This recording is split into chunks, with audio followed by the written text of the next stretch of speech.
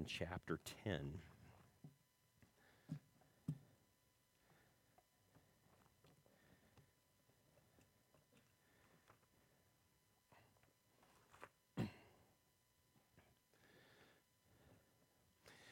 All right.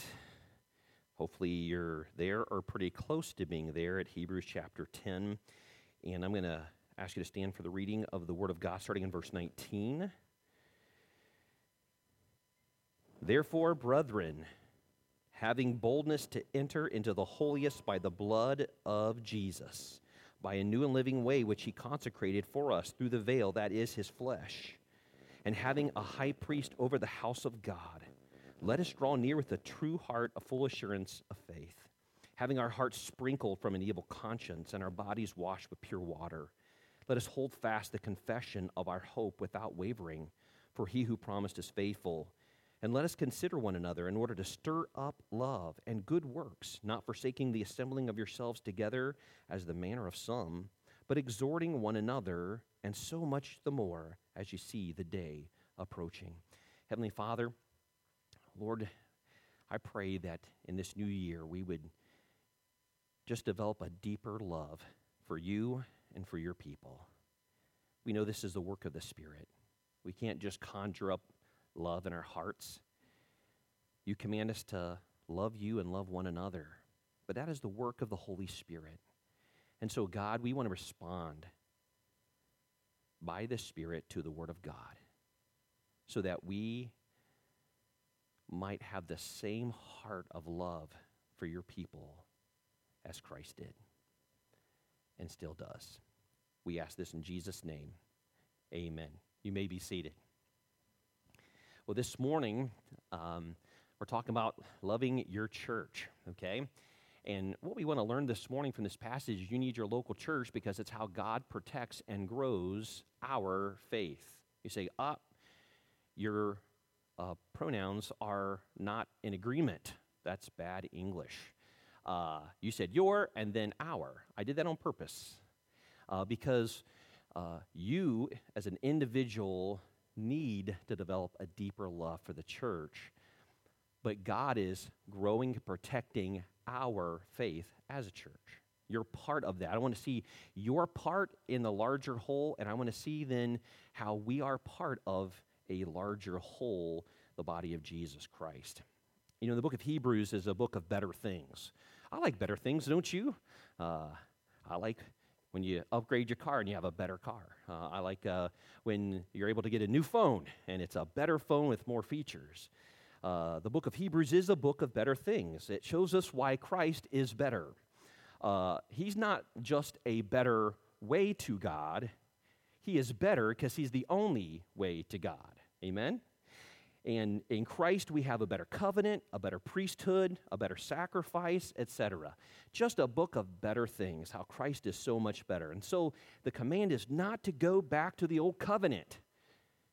The only way to God is through the new covenant, and that's Jesus Christ. Now, when you read the book of the Hebrews, it's important that you read it with three distinct people in mind, or three distinct groups in mind. If not, it'll get a little confusing. Here he does use the word brethren, but keep in mind that it's a Hebrew writing to other Hebrews, so he calls them brethren in the earthly sense. They are fellow Hebrews or fellow Jews. Doesn't mean all of them are Christians. As a matter of fact, understanding that there's three groups that he addresses, and we'll actually look at them just briefly in this passage. We'll see how this passage addresses each of the three groups. That will really help you understand the book of Hebrews a little bit better. So let me tell you about those three groups, okay? Actually, we're going to wait on that. These three groups is this. First, there's the uncommitted, okay? These are people who understood the gospel, but they had not yet committed to Christ. Perhaps they were even coming into the Christian gatherings and hearing the gospel, but because there was great persecution, they were afraid to fully commit to Jesus Christ. And to them, he says, get off the fence and make a commitment to Jesus Christ. Then we have the wavering, those who believed, but they were discouraged. Things began to get more difficult. They started wavering in their commitment to Jesus Christ. So he urged them, cling to Christ. Don't let go. Continue in believing. And then we might call the faithful. These were those who were committed to Christ, and they were committed to being loyal to Jesus Christ. But they were hurting, and they were suffering. And so he urged them to take comfort in Christ and in Christ's people, the local church. Now, as Westerners, we don't struggle to the same degree as the church that we read about here.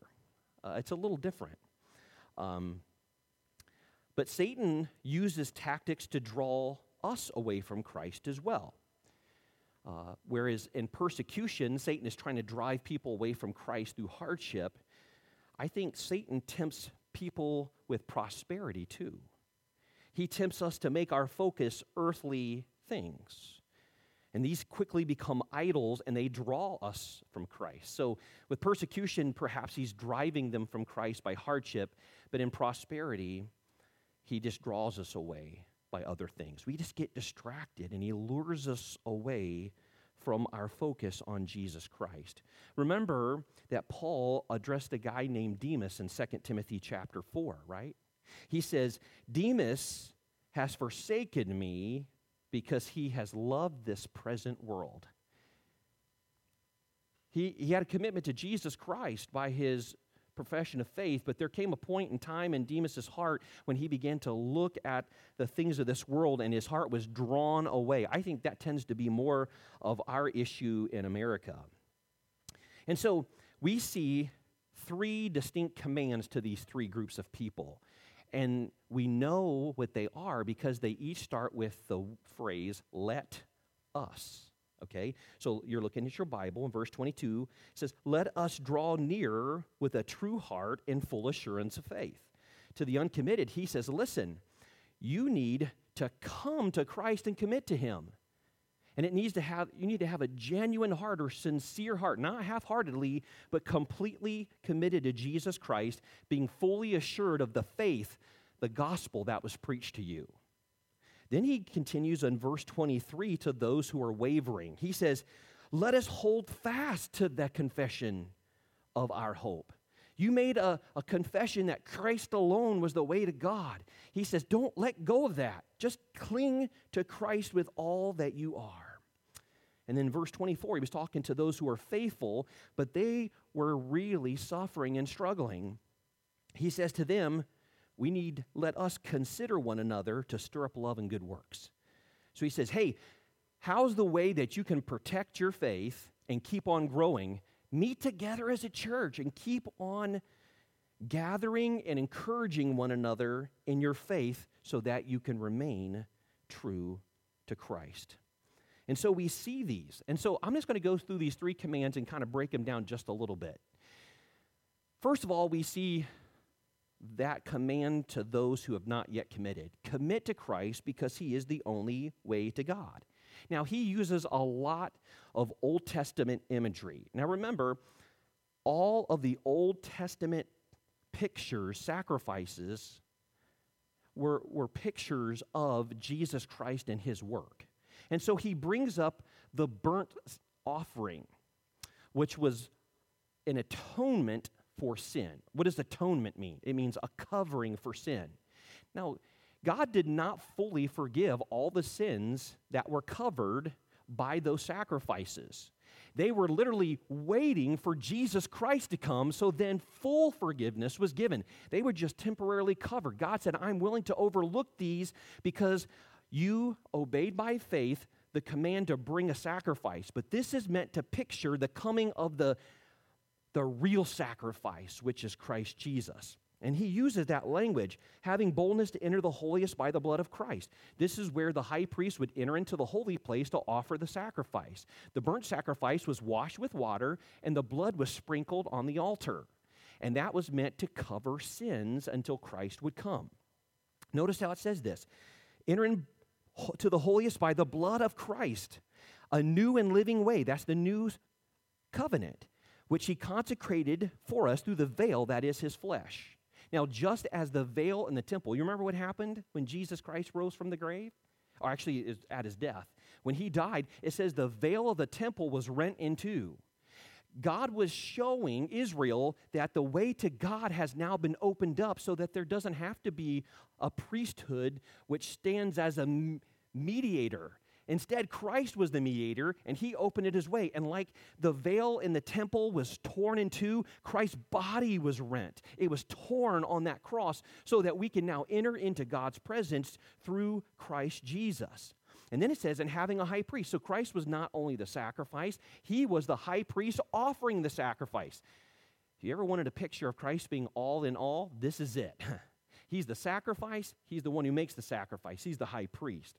And it said, because all these things are true, now we can come into God's presence through Jesus Christ. His sacrifice gave us full and final forgiveness. Access to God through Christ alone. Our access to God is not because we keep the law. It's because Jesus kept the law and God accepted his life and death. And so, if there's any here and that do not have full assurance of Christ, the command to you today is to commit to Jesus Christ. Not half-heartedly, not partially, but completely. Come to the one who alone is salvation. But then he gives that message to those who are wavering. He says, hold fast. Cling to Christ. Now, this group was worried because they were worried that maybe leaving the old covenant was a mistake. So they were kind of sitting on the fence. They said, we believe, but we're concerned here. Things are getting difficult. Have we made the right choice? He says to them, listen, you made a confession of your only hope being Jesus Christ. Don't let that go. Let me tell you something. Satan is going to test your faith. Now, maybe up to this point, that testing has been minimal. But let me tell you something. There comes a time, a critical moment in every Christian's life, usually more than once, in which their faith is put to the test. And it gives them a chance to examine, is my faith and is my commitment in Jesus Christ? What I'm afraid of is oftentimes when that finally happens, we've not so saturated our souls with the truth of the gospel, we begin to question and wonder and sometimes drift from the truth. That's why we learn the gospel. That's why we come and gather and we continue to get in the Word until our hearts are so saturated with the gospel. Every time Satan comes with an accusation, every time Satan comes with a temptation, we respond like Jesus Christ and go back to the Word of God and say, thus saith the Lord. We know what God says. Saturate your soul. But then to the faithful, he says, commit to your church, because that is how God protects and grows your faith. And he gives us several ways in which that happens, which we're going to talk about. But it's how he protects the truth through the church. In 1 Timothy chapter 3, God tells us that the church is the pillar and ground of the truth. 1 Timothy 3, 14 and 15. These things I am writing to you, though I hope to come to you shortly. Paul's writing it to Timothy under the inspiration of the Holy Spirit. But if I'm delayed, I write to you so that you know how to conduct yourself in the house of God. That means the household or the family of God. He says, Timothy, the church is of such great importance. It matters what we do.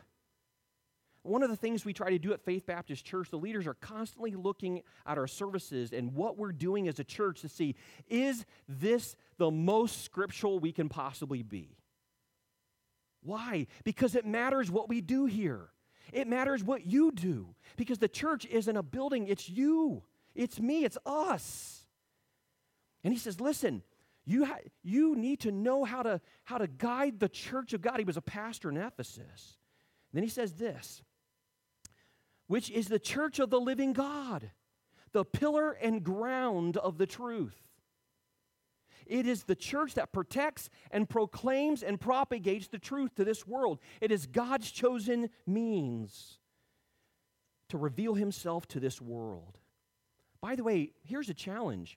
Read the whole book of 1 Timothy, and what you'll find out is this verse, 1 Timothy 3, 14 and 15 I just read, is really the theme of the book.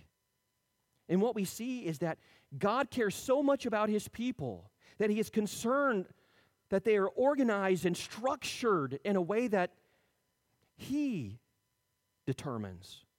so that His glory can be displayed, and we can have healthy believers who are then able to protect and proclaim the truth. Do you realize that every one of us matters? The church protecting and proclaiming the truth and protecting the gospel isn't something that God just gave the leaders of the church. He gave all of us this important privilege. You know, when searching for a church, oftentimes people will look for things like, what kind of programs do they have, and do they have friendly people? And those are good things, and we want to have some of those things. We want to be friendly for sure. But that's not the most critical thing when looking for a church. When looking for a church, look for a strong biblical statement of faith based on the Bible and based on a historic understanding of God's Word. I hear people say things like, no creeds but Christ, and that sounds like really spiritual, but it's really naive. And more than that, it's actually dangerous. Because the truth is, there's a lot of people that claim to believe in Jesus Christ. Muslims claim to believe in Christ, but they don't believe the same way to heaven as we do. So there has to be more than just no creeds but Christ. We have to determine what is it about Christ that we really believe, because that is the critical thing. Our salvation depends on it.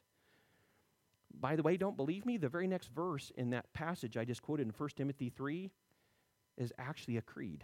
It's an early church creed that was written for us and probably set to music. So the church believed in creeds. It's very, very important.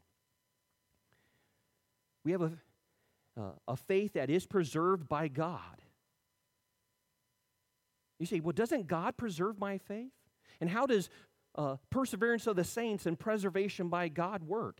Understand this, that yes, it is God who causes us to persevere. It is God who preserves our faith. But listen to this, and this is so important. He does so by means. He does so by gracious means, one of which is the local church gathering. When we gather together under a biblical understanding of a biblical understanding of doctrine, when we gather together, it helps protect our faith, and we watch out for each other. That is one of God's ways in which He preserves our faith. And what I fear is many Christians have a loose commitment to their local church because they have a high commitment to themselves. And that ought not be. If you have truly a high commitment to Christ, you should have a high commitment to the organized body of Jesus Christ, which He has given you as a good means to help preserve your faith. I think we all know, if you're married, that if you go into marriage thinking it's all about you, it won't go well. If you go into marriage and think, you know what, this person had better meet all my needs, better do everything that I want, and better make me happy, how do you think that turns out? Not well. Don't you think the same thing happens when we enter into church that way? This is all about me, and the church better meet my needs, and people, they better make sure that they're looking out for my good, and they're doing what I want them to do. If it doesn't go well there either. So the question is, how then do we commit to each other? I'm going to focus on this last point a little bit. How do we commit? Well, it says right here, and let us consider one another in order to stir up to love and good works, not forsaking the assembling of ourselves together, as is the manner of some, but exhorting one another, and so much more as you see the day approaching. So he gives us several commands that really help us. To consider one another means to give careful thought and compassionate concern for people in Christ's body. Careful thought. To give real thought how you can do good. When you were preparing for church this morning, did you ask yourself a question? Lord, how can I do the most good for my church family today? Who is it that you might have me encourage? Who is it that I need to pray with? Who is it that I need to make sure that they know they're loved? Who is it that needs to hear a word from your word to give them strength for this week? Who is it that I can serve today? That's how God wants us to come. It's a careful thought, and then it's a compassionate concern. Because I truly love you, I will desire your spiritual health and your well-being. I want God's glory and His good to be seen in your life today. How can I serve someone else today as we gather? Listen, as Christ's body, we need to communicate Christ's love the way He communicated His love to us. I mean, we're in union with Christ. That means if Christ loves His body, we need to love. And He said, I did not come to be served, but to serve. And that's how we should come to church every time we gather. But He continues to stir up love. So we're thinking carefully, we're thinking compassionately how we can stir up love. The idea is to provoke a deeper love for Christ that results in doing good to others, which increases their joy in the gospel. So, how do we stir one another up to love and good works? The idea, again, is like, I want you to feel loved. I want the love of Christ to be channeled through me to you, and I want to do good to you the way God does. I want to show favor and grace to you the way Jesus Christ shows it to us. And we know how this works. Here's the thing is, when you are well loved, what happens? Most often, love swells up in your heart and you reciprocate. You respond in love. Love provokes love and good promotes good.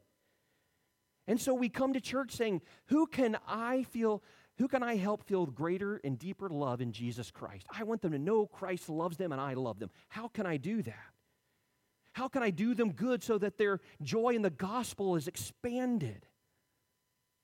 A deeper love for Christ will always result in serving His people in ways that do them good. So we come to church saying, how can I make people feel loved? And how can I do some good to help someone's faith today? Because we're helping. God in His grace is causing the church to help preserve our faith and deepen our faith as we do this for each other. But then He also says, assemble together. Don't forsake. He does it in a negative way. From a negative perspective, He says, don't forsake the assembling of yourselves together. So the implication is, do assemble together. And that's not a hard word to understand. It means to gather together in the same physical place. And refuse to forsake assembling unless it's the most extreme circumstances. And it seems like there's no exception to this unless you are physically unable. We do have that. And so we try to minister to those who are homebound. This past week where a group went and sang Christmas carols to Miss Audrey Mulkey. And what a blessing. Then met for fellowship, drank some coffee and fellowship together. These are ways in which we can, many of you go and visit Jim Fan as well. That's the way the church can reach out to those who are physically unable to gather. I'm thankful for the tools we have. Both of them actually watch our services online. Yes, unfortunately, they heard that note that you sang that was off key. But you know what? Here's the beauty of it. They still rejoice in it. You know why? Because it's the family. They get to see and hear the family gathering together even if they can't themselves. But really, we ought to make the gatherings of the church a really, really big deal. I'm going to try to be very gracious here, but we understand that if someone is sick, that we don't want to spread sickness. We understand that. But oftentimes we'll go to work when we're, half dead, and we skip church if we have the slightest sniffle. And that really ought to be different. We ought to have a real sense of mission that when I go to work, I'm displaying God's glory through my labor. But when I go to church, I'm also displaying God's glory and provoking and encouraging love and good works in others. It's a real serious mission that God has given us. A.T. Robertson, in his word pictures of the New Testament, written many years ago, said this about this passage. Already some Christians had formed the habit of not attending public worship, a perilous habit then and now. I think he hits the nail on the head. He says that we should assemble together, and then he says we should exhort one another. Now, this is a beautiful word. It means to come alongside. really is something that the Holy Spirit does for us. He comes alongside us and speaks truth into our heart, gives us comfort, gives us words of warning, conviction. But he's just there with us every step of the way. Aren't you glad that God gave us the Holy Spirit that walks with us every step of the way? Sometimes you might say, when he's convicting, I wish he'd just go take a break. Hey, why don't you go get a McDonald's and get yourself a cup of coffee, okay? We don't like that always. But here's the thing is, man, aren't you glad in those very dark moments of your life that Christ fills your heart with light through the Holy Spirit? He gives you the comfort and encouragement. Now listen, in that same way, God calls us as a body to come alongside one another. And we might say it this way, we just walk down the road together. When one falls down, the other one helps them up. Hey, there's going to be times where I'm going to fall, and I'm going to need you to help me up. There's times that you're going to trip and fall, and you're going to need somebody that will help pick you up.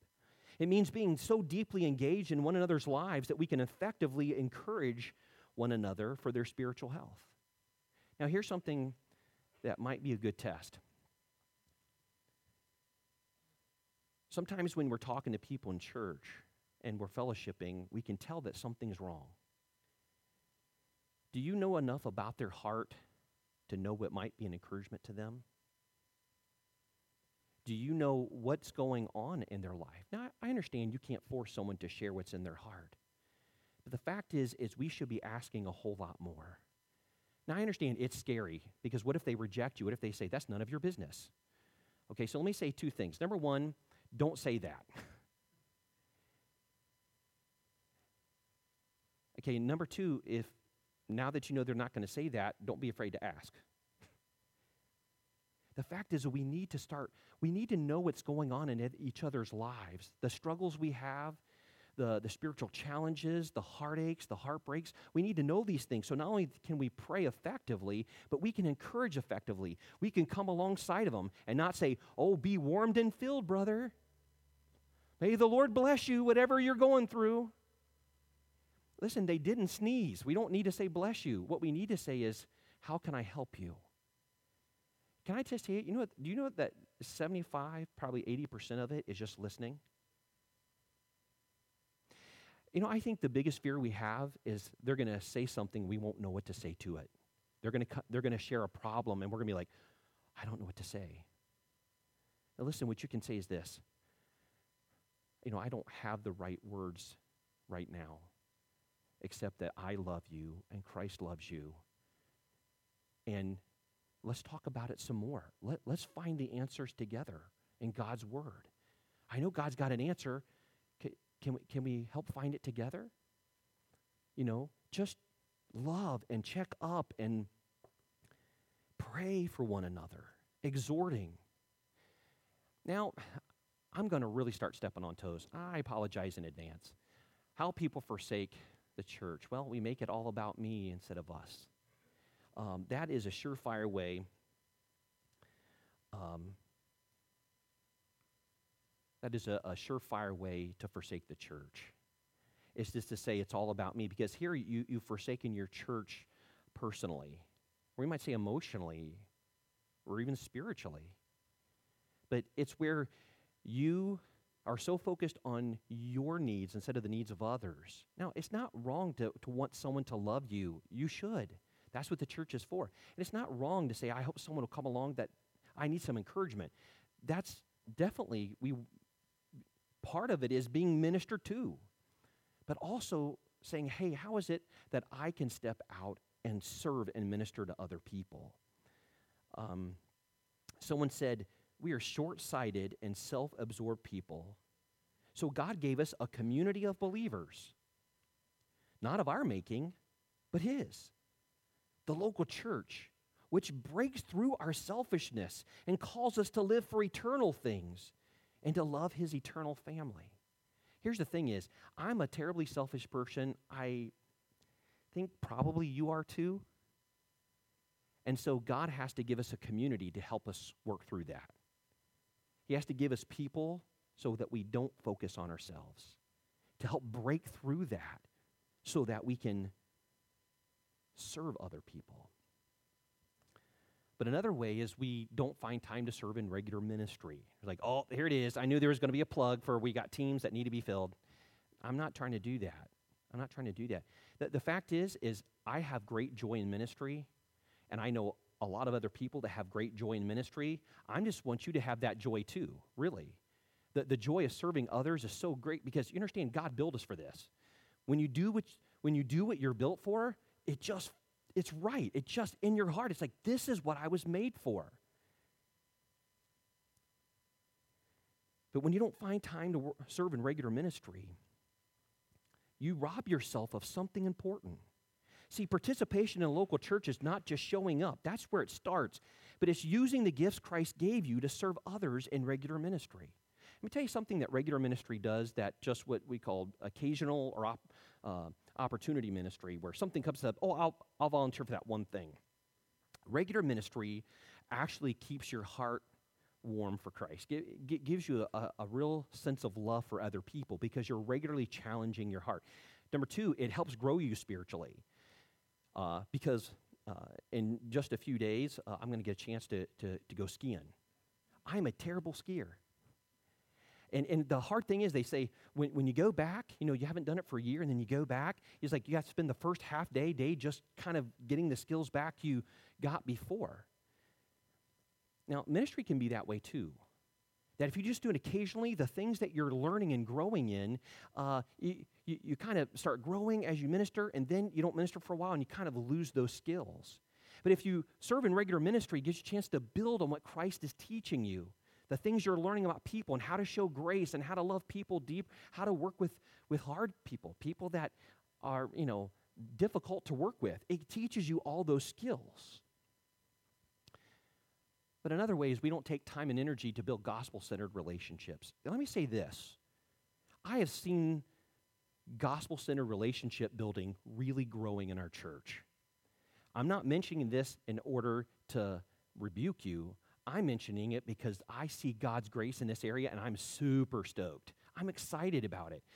But in just a minute, I'm going to show you a way you can get involved if you're not involved in that. Often we form surface-level relationships that don't demand too much from us, whether it's fear, selfishness, or just busyness. But surely Christ meant more than these surface-level friendships when he says, by this all men will know that you're my disciples if you have a love one toward another. Oh, you mean when we walk in the church and shake each other's hand and talk for 2 minutes about the weather and then go about our day? I think he meant something more by that. Now, I want to talk about why people forsake the church. It could be because they're woefully uninformed. They just don't understand what the Bible says about the church. I've heard people say, well, the church is just God's people, so I can gather with a few friends, a few family, or any other Christian, and look, we're a church. To that I say, look at how the Holy Spirit organized and operated the local church throughout the New Testament.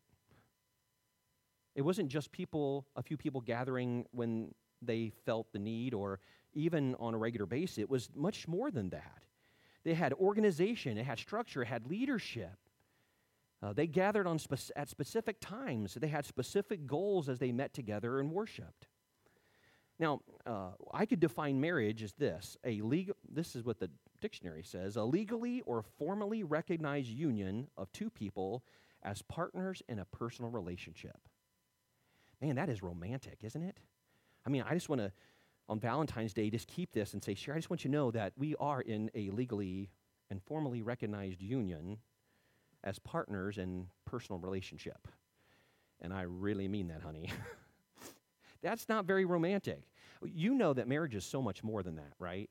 Like when you experience marriage, it's like, oh man, there's so much more to that. And you know what? It's because the Bible actually tells us there's so much more to marriage than just that simple definition.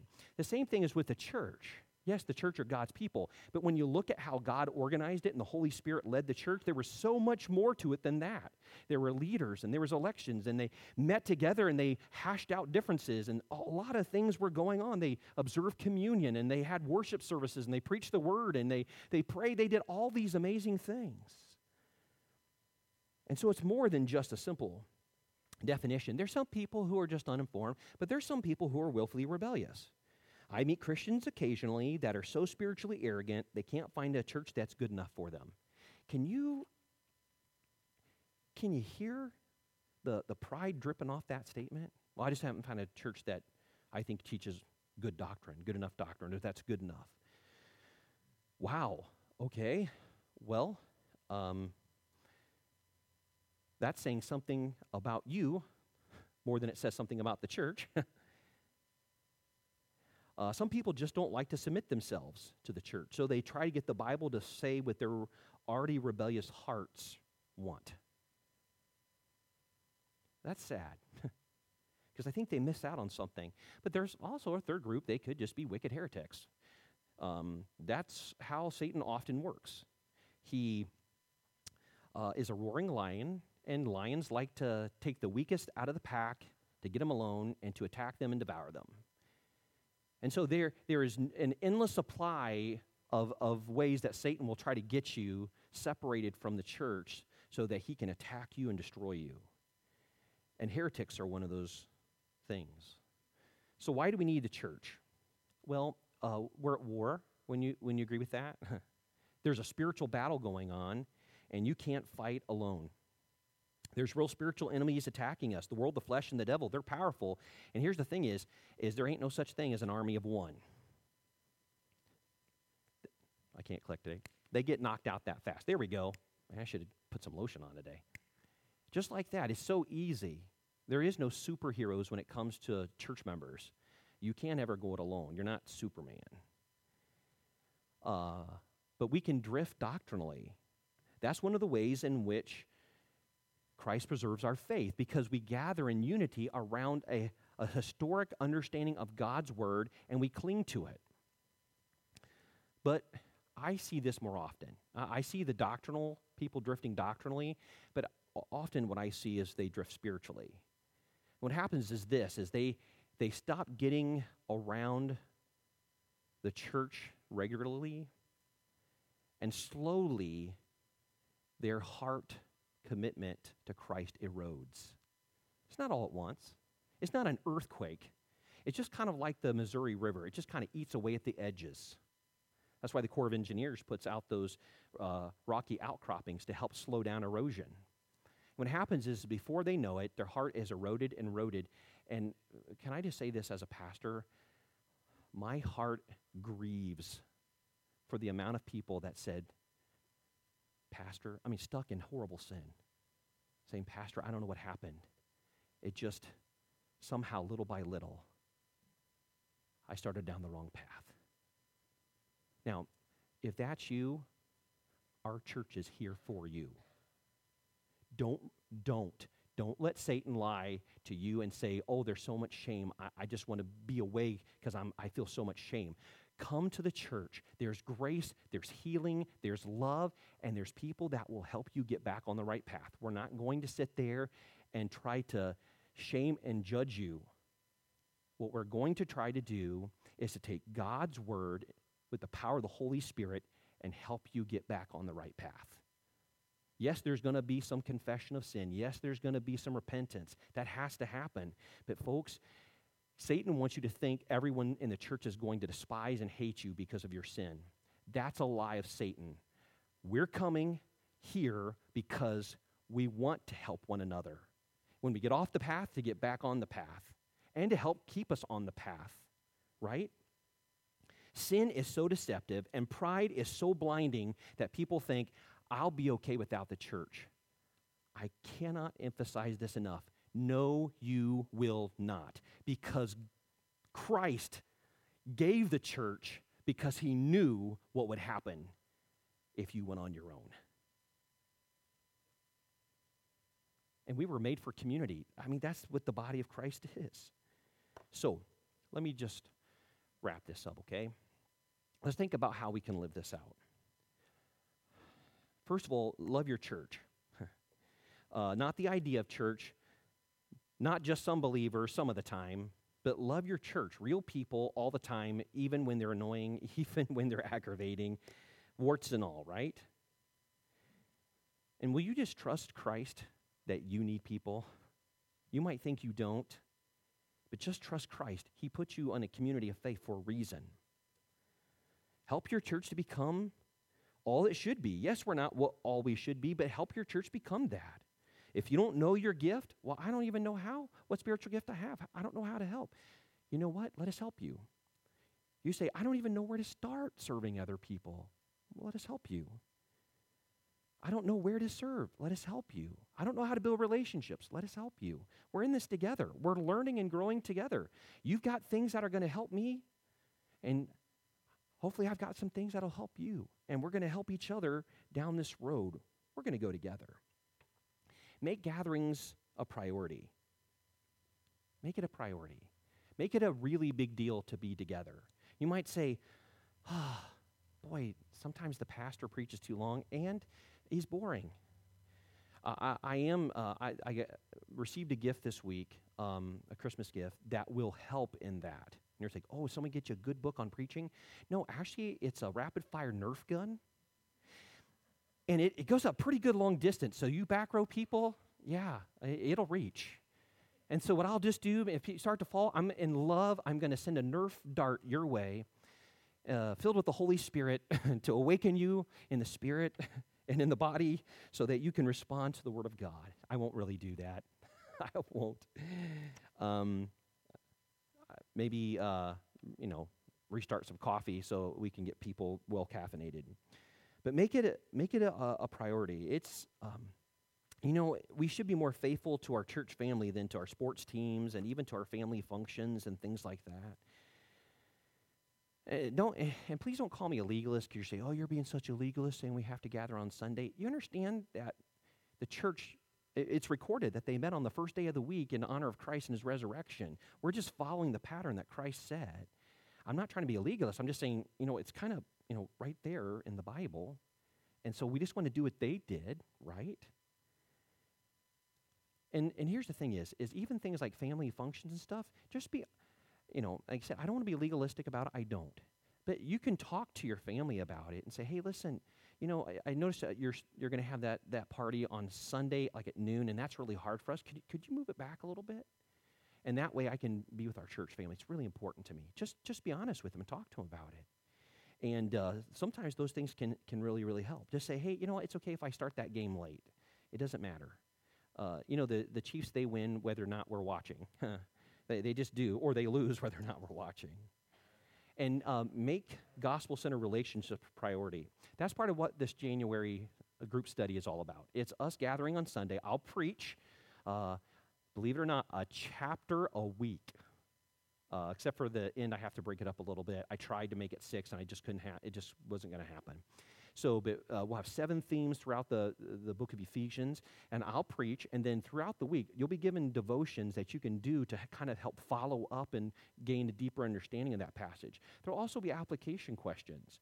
And then when we meet together on the following week during Sunday school hour, our groups, our discipleship groups, they're going to go over those application questions, and we'll get questions answered about, hey, I don't understand this, and how does this work? And the goal is this, is to take the Word of God and help each other apply it, and then praying and loving one another so that we can all walk it out together. We can walk side by side, exhorting one another like it says. And so I hope that you'll plan on being there. Say, well, we don't like coming for Sunday school. It's too early. Give it 7 weeks. Say for 7 weeks, God the Holy Spirit can give me the strength to wake up early on a Sunday morning. He can do it.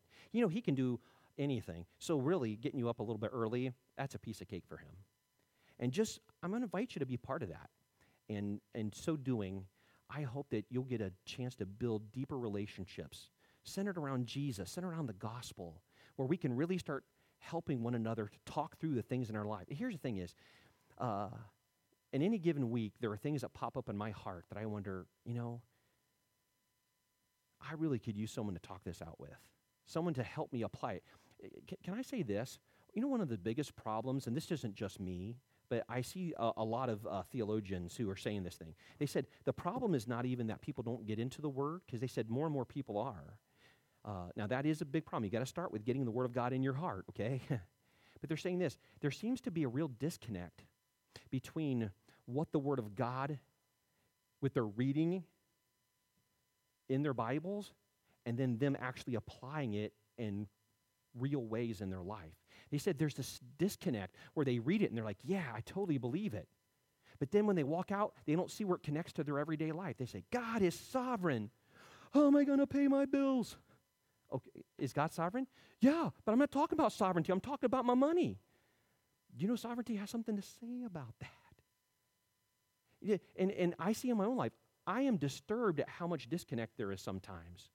And it's awesome how when we get together, like on our Wednesday night groups, we'll start talking, and I'll see how the gospel, other people are making gospel connections, and I'm thinking, oh, man, I need to make that connection in my heart. And then I'll say, well, this is how God has connected my heart. And they'll go, oh, wow, that's awesome. And we just help each other understand God better and how to apply God's word. It's a miraculous thing. I hope you'll be part of it. Let's pray. Heavenly Father, as we come before you and we close, Lord, I'm so thankful that no matter where we're at spiritually, you've got an answer this morning. For those who are uncommitted, you say, come to Christ. Have a heart that's fully committed and fully assured and confident in Christ's ability to save you through his life, death, and resurrection. For those who believe but are struggling, he says, hang on. Don't let go. Your faith is well-founded. Don't waver from that commitment you've made to Christ. And to us who are trying to be faithful, that love you, that want to be loyal, want to be committed, you say, guys, you're going to need each other. You're going to need each other more than you can even imagine. And here are some ways in which you can, by gathering together and walking down that road, encouraging one another and even exhorting and rebuking at times one another. By stirring up love and good works, listen, it's going to strengthen your faith so it will hold fast when the hard times come. God, I'm thankful because we need all these commands. But we also need the Holy Spirit to help us to live them out. Would you do that? And would you help us be courageous enough to build the kind of relationships where we can help each other? We ask in Jesus' name, amen.